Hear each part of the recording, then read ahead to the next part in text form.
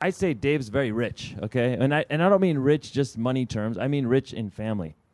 You're always posting with your family and your daughter, and I feel like you have it really, just based on our conversation, like you came from your son's game this morning, and you were always talking about your kids and all that stuff. And how do you balance that? Because you do a ton of business stuff too. And how do you keep that in check? And does your wife kick you out or hate you or what? Like, how do you do this? Yeah. No, the funny thing was, she used to hate me for good reason. I'm a freak of time, and I think it's really important to understand balance is not 25%, 25%, 25%, 25%. Too many people try to balance life in an unrealistic manner. So if you look at things a little bit differently, and what I try to do is take 24 hours in a trajectory towards what I think I want and give meaning to these defining moments, setbacks, failures, mistakes, lessons, even historical relevances. I tell a story about I was speaking in Europe at the Global Sports Summit, and this French woman came up to me, and we started to interact about the future of sports, and she's like, well, what about the French-American War? And I'm thinking to myself, are you kidding me? Like, that's going to be your interference to the future? Limit yourself. You can never overachieve your own self-image. It's the biggest problem I see in realtors and people in real estate. They just don't overachieve their own self-image. They can't imagine what it's like. And they do that by limiting the amount of money they think they have or that they can get. The richest people on earth started with other people's money. So when I hear people up here say, well, I don't have as much money as you. Well, I didn't have as much money as me either.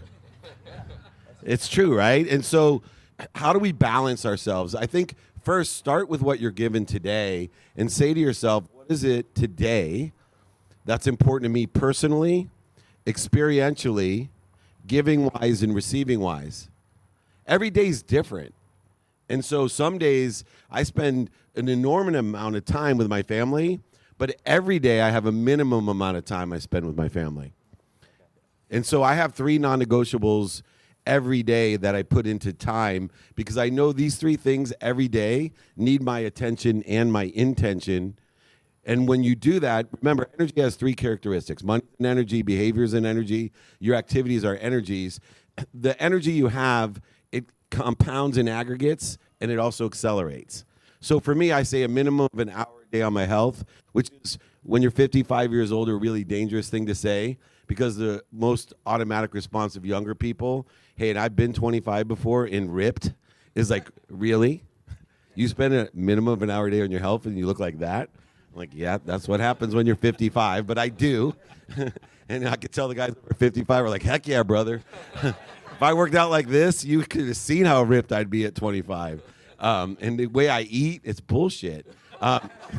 Anyway, but you really have to define today in these values and give it a minimum amount of time. So my family is the one that most people distinguish when they see my videos and see my life. And I try not to give people a snapshot of my life that's unrealistic. Standing in front of shit I don't own, impressing people I don't like. Like, I try to give the good and the bad, so you're not getting me dressed up with makeup every day in my best moments. You get me crying about my mom and my dad the same way you do when you're in private. That's what I try to do to people, so you feel comfortable with the amount of time you spend. So my wife and I spend a minimum of 30 minutes a day. Someday it's only 30 minutes. Some days it's a lot longer. Minimum of 30 minutes with my 13-year-old son every day, 7 days a week. If I'm in Asia, Australia, thank God for FaceTime, right? It's there every day. I don't miss. It's non-negotiable. It's in my calendar, just like the president of the United States would want to meet with me, or some billionaire. I would drop everything. And then 2 minutes a day with the 3 daughters I have, 24, 21, and 18. Hold on a second. You said 30 minutes with your son, 2 minutes with the daughters. Why? Minimum. Okay. I asked for 5. They gave me 2. Oh, so that was on their part. Yeah, okay. They don't want any more than that. No, Okay, yeah. well, it's minimum. Some days, if I'm buying something, they want tons of my time. I'm a realist. And then here's probably the biggest lesson that I can teach is a minimum of 1 minute a day with my mom. And I tell my mom every day a minimum of 1 minute, sometimes much more. But I tell my mom every day that I'm healthy, I'm happy, I love her, and I appreciate her. I'm happy, I'm healthy, I love and appreciate her. My relationship with my mom has healed itself. There's no Jewish guilt. There's no drive down here to fix my screen door just to prove that I'm happy, healthy, love, and appreciate her. She knows because every day I tell her. And then the last thing I do is I spend a minimum of 10 minutes a day studying my day, studying my time. Remember, attention plus intention equals coincidence. So what happens is I have a balance every day determining what I'm doing today in a trajectory of what I think I want in the future, making sure the meaning of the defining moments, lessons, mistakes are aligned with that trajectory so my self-image is high, that I'm not interfering because I went bankrupt in real estate over $100 million in 2008. I know a lot of guys who went bankrupt with me.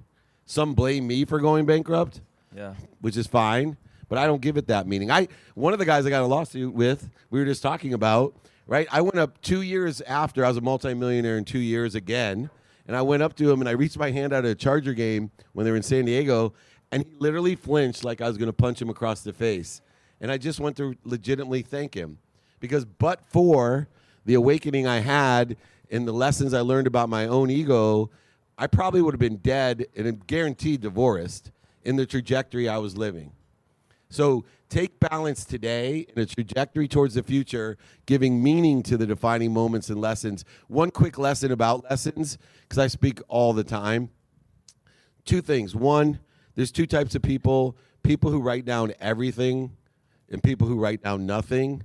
I'm a big proponent of write down or codify the lessons that resonate with you in your life. Wherever you are, text yourself, email your friend. But if it resonates with you, that's the universe telling you, hey, buddy, be aware.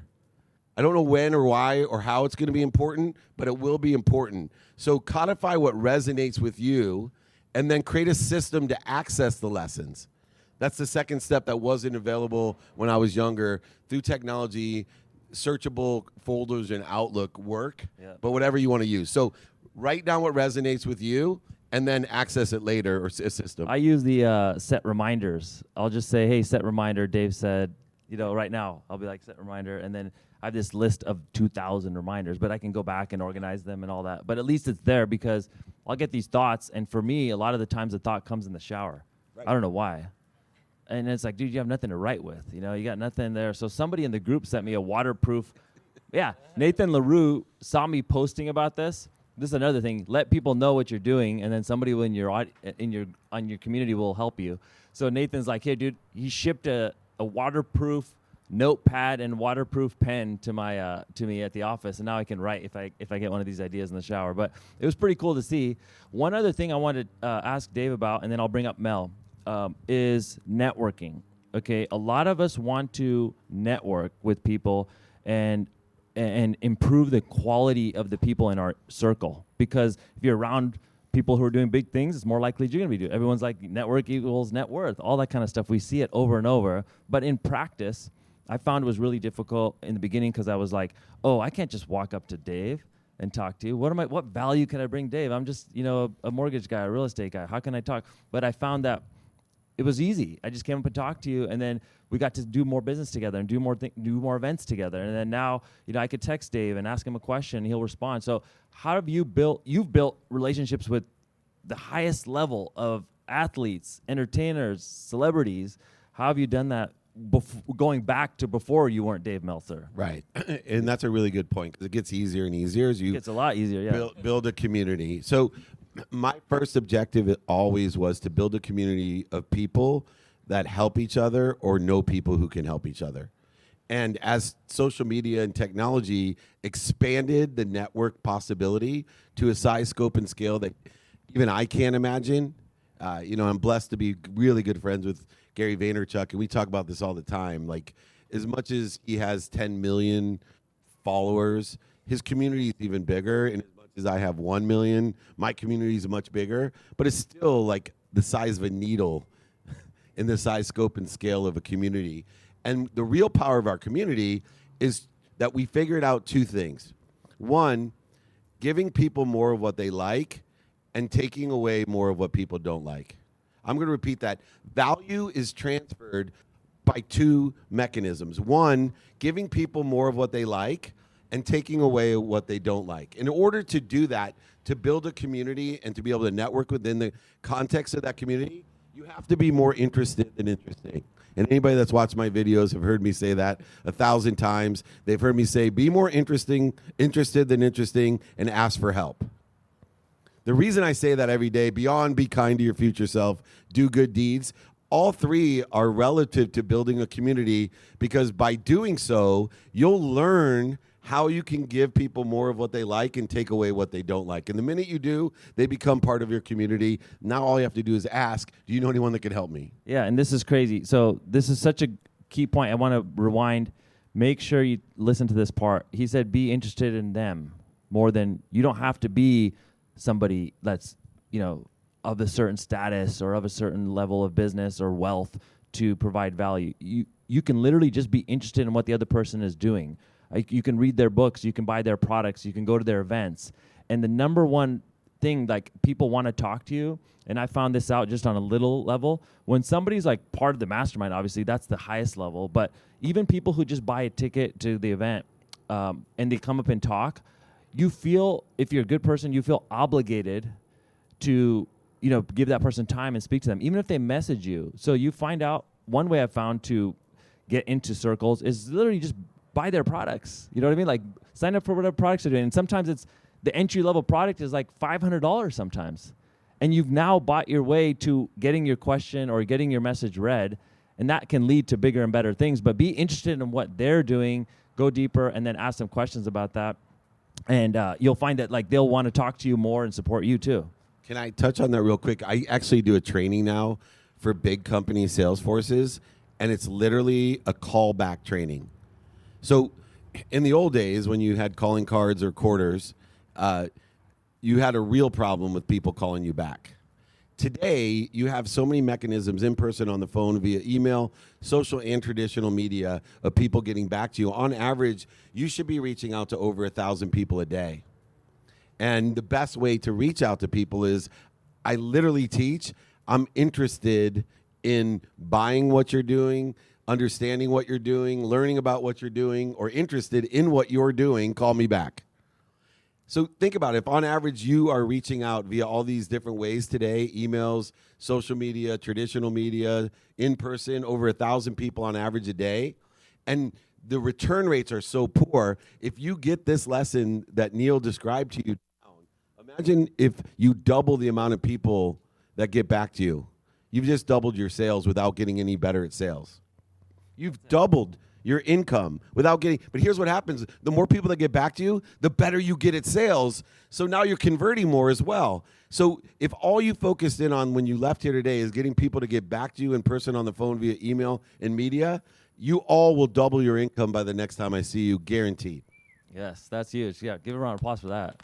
And one thing I will tell you all that's helped me a lot is, if you provide value and you're a good person, people can tell the vibe of what you're doing. They could tell whether your intention is to get something. I can tell in just text now whether someone's intention is good or whether it's a little cringe, or maybe self-serving. So you can tell that vibe. And when people just want to collaborate and want to do things, they'll help you when you ask. So I text Dave 2 days ago, Jake and Dave. I was like, man, I know it's short notice. I know you got family stuff. Would you be able to be here? And like, you know what? I have to move some things around, but yes, I'll be there. Like that's really cool to ask and receive that. And so when you have done the work first, same thing with Kevin yesterday. He says he could tell the vibe of what I was asking, and then based on that vibe, he wanted to help out, right? So you can ask if your intentions are good, and people will help you. So many times, like, we don't even tell people. We had a conversation. Somebody said the biggest problem with their business right now is there's a lack of inventory. There's not. How many times have you gone on social and said, look, man, I have qualified clients at this price point to this price point. We're looking for property. If you know someone or you are someone who's thinking about selling, please reach out. And you did that post every couple times a week. How much inventory do you think you create for free? People would reach out. Other people have stuff that's coming in the market that you don't even know about, that they'll connect the dots. We haven't even asked. So think about how you could ask for more things like this, and you'll see more people come out. I want to bring up Mel real quick. So give a round of applause to Mel.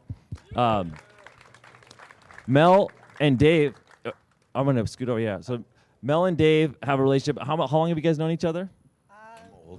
Since I've known Dave as long as I've known my husband Vince. So Vince's aunt and uncle were neighbors with Dave and Julie. And their kids, Vince's cousins, were raised together. They're still best friends to this day. Yeah. And, what's really interesting is I watched Dave go from just a regular San Diego guy who actually got us into every Chargers party known to man. But, and become just a change maker in the world. And it's been a really incredible journey to watch you do that. And that's something that I would love for you to share. Like, how do you go from just being a regular guy with some good relationships here and there to someone with your connections, with your impact? How did you do that? It seems like such an insurmountable climb for us. Yeah, well, being interested, number one, but it's interesting because I believe in frequency, and I was going to talk about build your brand, find your frequency, and I was flying to India, and I met this doctor who told me this great thing. She said, you only can be aware of that which vibrates equal to or less than you. And that kind of wrung my world. And so she said the earth vibrates the slowest, plants, animals, humans, sound, light, and then thought. And then she said to me, do you know what vibrates the fastest, David? I was like, no idea. I was kind of rolling my eyes at the time because I wasn't as enlightened or open. I just wanted to make a lot of money at that time. And so I'm like, no. She said, the truth. The truth vibrates the fastest. She said, I can teach you through meditation to vibrate faster and elevate your awareness. Now, my mindset at the time was, only people lying on their mom's couches, sick, broke, and high, they meditate. I don't have time to meditate. I run Lee Steinberg Sports Entertainment.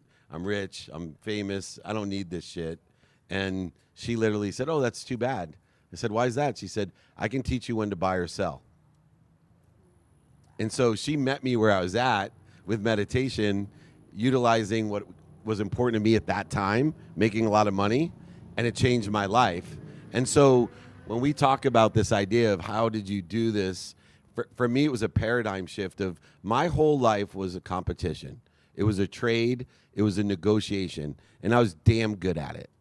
That's why I got the jobs that I had. That's why I made the money I had, whether it was in real estate, technology, whatever I did. It was that I had Littleman syndrome. I played college football because the competition, comparison, all these things. And I used to want more money, more happiness, more health, more wealth, more worthiness. And there was never enough of it, right? Never enough of it. So I would challenge myself by using drugs and alcohol, doing stupid stuff to challenge myself to get more. And once I realized this simple idea of frequency and realized truth, and I simplified it with real general terms. I'm a very faith-based person, very faith-based. And I was. My brother is a rabbi, and I was not faith-based. And don't care about religion, philosophy, theory, or spirituality. Here's my faith. There's something bigger than all of us, an omniscient, all-powerful, all-knowing source, an abundant, infinite system of thought that's unified between all of us that loves me more than my mom. That was it. When I started to think, and why do I believe that? I can't prove it to anyone, so don't come up afterwards and say, prove it to me, man. I can't, but I know nobody else can prove against it. And so I'm a best options person, and when I took that option, what changed in my life and where all these people, like you said, you're afraid to come up to people, all these different things changed because I started looking at one thing. I am part of this. I'm part of Warren Moon, Steve Young, Troy Aikman. I'm part of the NFL. I'm part of being a billionaire. I'm part of it already. What am I doing to interfere with it? And it was so much easier for me to say, oh, this friend of mine is interfering with my potential, my truth. Oh, this drug, it's interfering with my potential and oh, this lack of movement. Oh, this food is interfering with my potential. I'm going to get rid of it. And all of a sudden, all of these relationships, all of these insecurities, and what I developed from that idea from being protected and promoted instead of punished, like losing over $100 million, a lot of people thought they were punished. I punished them, the world punished them, the finance. I was protected and promoted. The analogy is everyone has a little kid or been a little kid and went to go reach into that fire. That's a perfect example. Anybody has a 5-year-old, I promise you, they'd be reaching over the glass and putting their hand in that fire. And even if you're a mom like my mom who doesn't hit their kids or yell, you would slap the crap out of your kid's hand and scream no. They would cry and say, Mom, why are you punishing me? And you would hug them and say, I'm not punishing you, I'm protecting you. So when you don't get the deal, when you don't get the person that you want in your life, when things don't happen the way you want them to happen, think about all I just did was reach in to touch a fire. I'm just incapable of knowing it. And that's what changed that paradigm shift that I try to teach other people to do the same, to identify what's interfering with your potential. Oh, so powerful. Thank you. You touched on the loss that you faced, which, we had the unfortunate honor of watching you go through that Spiral alongside a lot of friends and a lot of business partner, family. And, you handled that, the 2008 crash, the losses in real estate better than I've seen anyone. I was actually shocked at the time because I was in real estate. I was like, really? Like, he's okay with losing that? Like, millions and millions and millions of dollars. So, having gone through these incredible highs in your investments, in your career, and then reach some of the lowest places, how have you rebuilt, and what are the lessons that you learned from those times?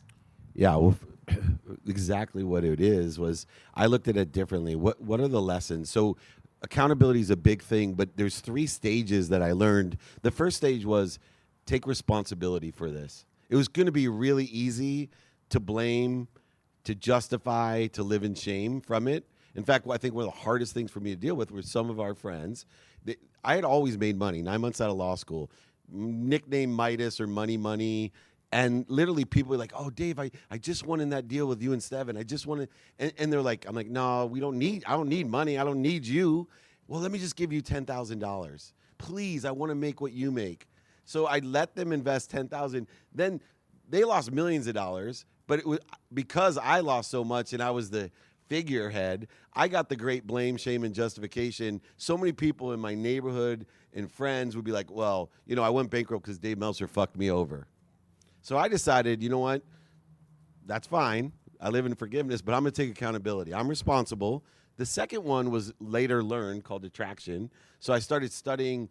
My wife was big into The Secret. I wasn't. Oh, boy. Right? We all went really deep. Our whole group. Yeah, they all went deep, and I was like, this is bullshit. Now I live, I wrote a book with Jack Canfield. I'm on the Transformational Leadership Council. I asked myself not only what did I do to be responsible for this, and what am I supposed to learn? What did I do to attract this to myself? And what am I supposed to learn? And then recently, over the last few years, I've taken it to the next level, which is that meaning side of things, because you give meaning to everything that you see. And if you study things like the Bhagavad Gita or the Course in Miracles, some really deep stuff, even Dr. Wayne Dyer, Power of Intention, you'll start to realize, you ask yourself, what am I doing to participate in perception that I can't approach you, or I can't make $1 billion, or I don't have enough money, or I'm not worthy because my dad left when I was 5, or whatever it is. And if you learn the lessons of how you're participating in the perception and responsibility and attraction, now the whole world opens up to you, this abundant world of more than enough, and you start really shifting your perspective to, oh, that's interfering with my potential, instead of, how can I ever do this? This is so much bigger than me. Incredible. Thank you. So, what's really interesting about speaking to very highly successful people, it's not like, oh, wake up at 5 o'clock in the morning and do X, Y, and Z. It's not, who do I call? What CRM do I use? It's never about that. It's always about really high level understanding of self-reflection, mindset, and you've always expressed that. I've watched the way you teach your children. And I mean, really, that's something that I admire so much. We also have 3 girls and 1 boy. So we're just trying to follow in the Julie and Dave's footsteps. But If you could peel away of all of the many lessons you teach every day, one lesson that you want your children to walk away from this life learning from you, what is that one lesson? It's funny because I get choked up because it's so meaningful and it's so simple. I tell my kids all the time, be kind. Like it's such an easy. Now remember a lesson I've learned: the simple things to do in life are unfortunately simple not to do. So I pay particular attention to really simple things. I get more credit for telling people to say thank you than a grandmother. Like literally, I don't understand it. People say, you changed my life. Oh my God, I say thank you before I go to bed and when I wake up. You've been around when people have said that to me, sitting outside the studio waiting for me. And I'm thinking the simple things to do are unfortunately simple not to do. So raise your awareness to kindness. It's such a simple choice. You waste so much energy not being kind. When you have faith, there's more than enough of everything. It's so easy to be kind. You don't have to be right, offended, separate, inferior, superior, anxious, frustrated, angry, guilty, resentful. These are just a waste of emotion, and they accelerate you in the wrong direction. So my kids, I tell them all the time, be kind. I tell them, do your best, learn lessons, and have fun. Real simple lessons. That's all I tell my kids. I also will tell them when they were younger, show me your friends, and I'll show you your future. And if you want to know why these masterminds are so valuable, show me your friends, and I'll show you your future. I have so many people invest in themselves. I have one kid who I love. He's a financial kid, and he was broke. And he's like, Mr. Meltzer, I'm putting my last $3,000 on my credit card to be coached by you. I just want you to know that. No pressure. Make me money. Yeah, and I said, okay, you're willing to do the work. I can guarantee that quantitatively you will make more money than you invest in me, or I'll give you your money back. So just the fact that you're doing that, I'm going to guarantee your money back if you don't make more money. That's guaranteed. So he makes his first $1 million. I coached him to that, and he buys a goddamn Lamborghini. So I went to fire him. Have I taught you nothing? Exactly. I was like pissed. And I'm telling guys who work around me, I'm like, guys like Keaton, I'm like, can you believe this? And he's like, I don't know. So I called him. I said, hey, bro, we can't work together anymore because obviously I'm wasting my time. We talked about buying things for the right reasons. Money is important. It allows you to shop. Shop for things for the right reasons and you'll be happy. Not to impress people you don't like, not to make yourself impressive. And he said, whoa, whoa, whoa. He said, I got a lesson to teach you. He goes, I am buying this for the right reasons. I'm like, what reason does a kid who's 24 years old buy a Lamborghini? He said, I'll tell you why, Mr. Meltzer. He said, I literally still live in my old house in the at-risk neighborhood. He says, and when I drive that car, so many kids come up to me and say, man, are you a musician? Are you an athlete? What are you drug dealer? You know, what do you do to get this thing? I want a car like this. And I tell them, I read books and teach people. Okay. So lesson learned. I shout him out all the time. His name's Tay Sweat. Check him out online because he taught me a lesson about me teaching lessons. So He became an inspiration. Yeah, I got this one. You know what's cool about Dave when he says be kind? I was, fortunate enough to be on Dave's podcast he has a studio, by the way, in the Wynn Hotel, the Blue Line Studios. This is like how much millions of dollars you guys spend on this studio, by the way? $6 million studio. We're now building them. I have one in SoFi, and we're building them across the country now, in stadiums. The nicest studio I've ever been in, okay? It's like a TV production studio, and we got to do a podcast in there.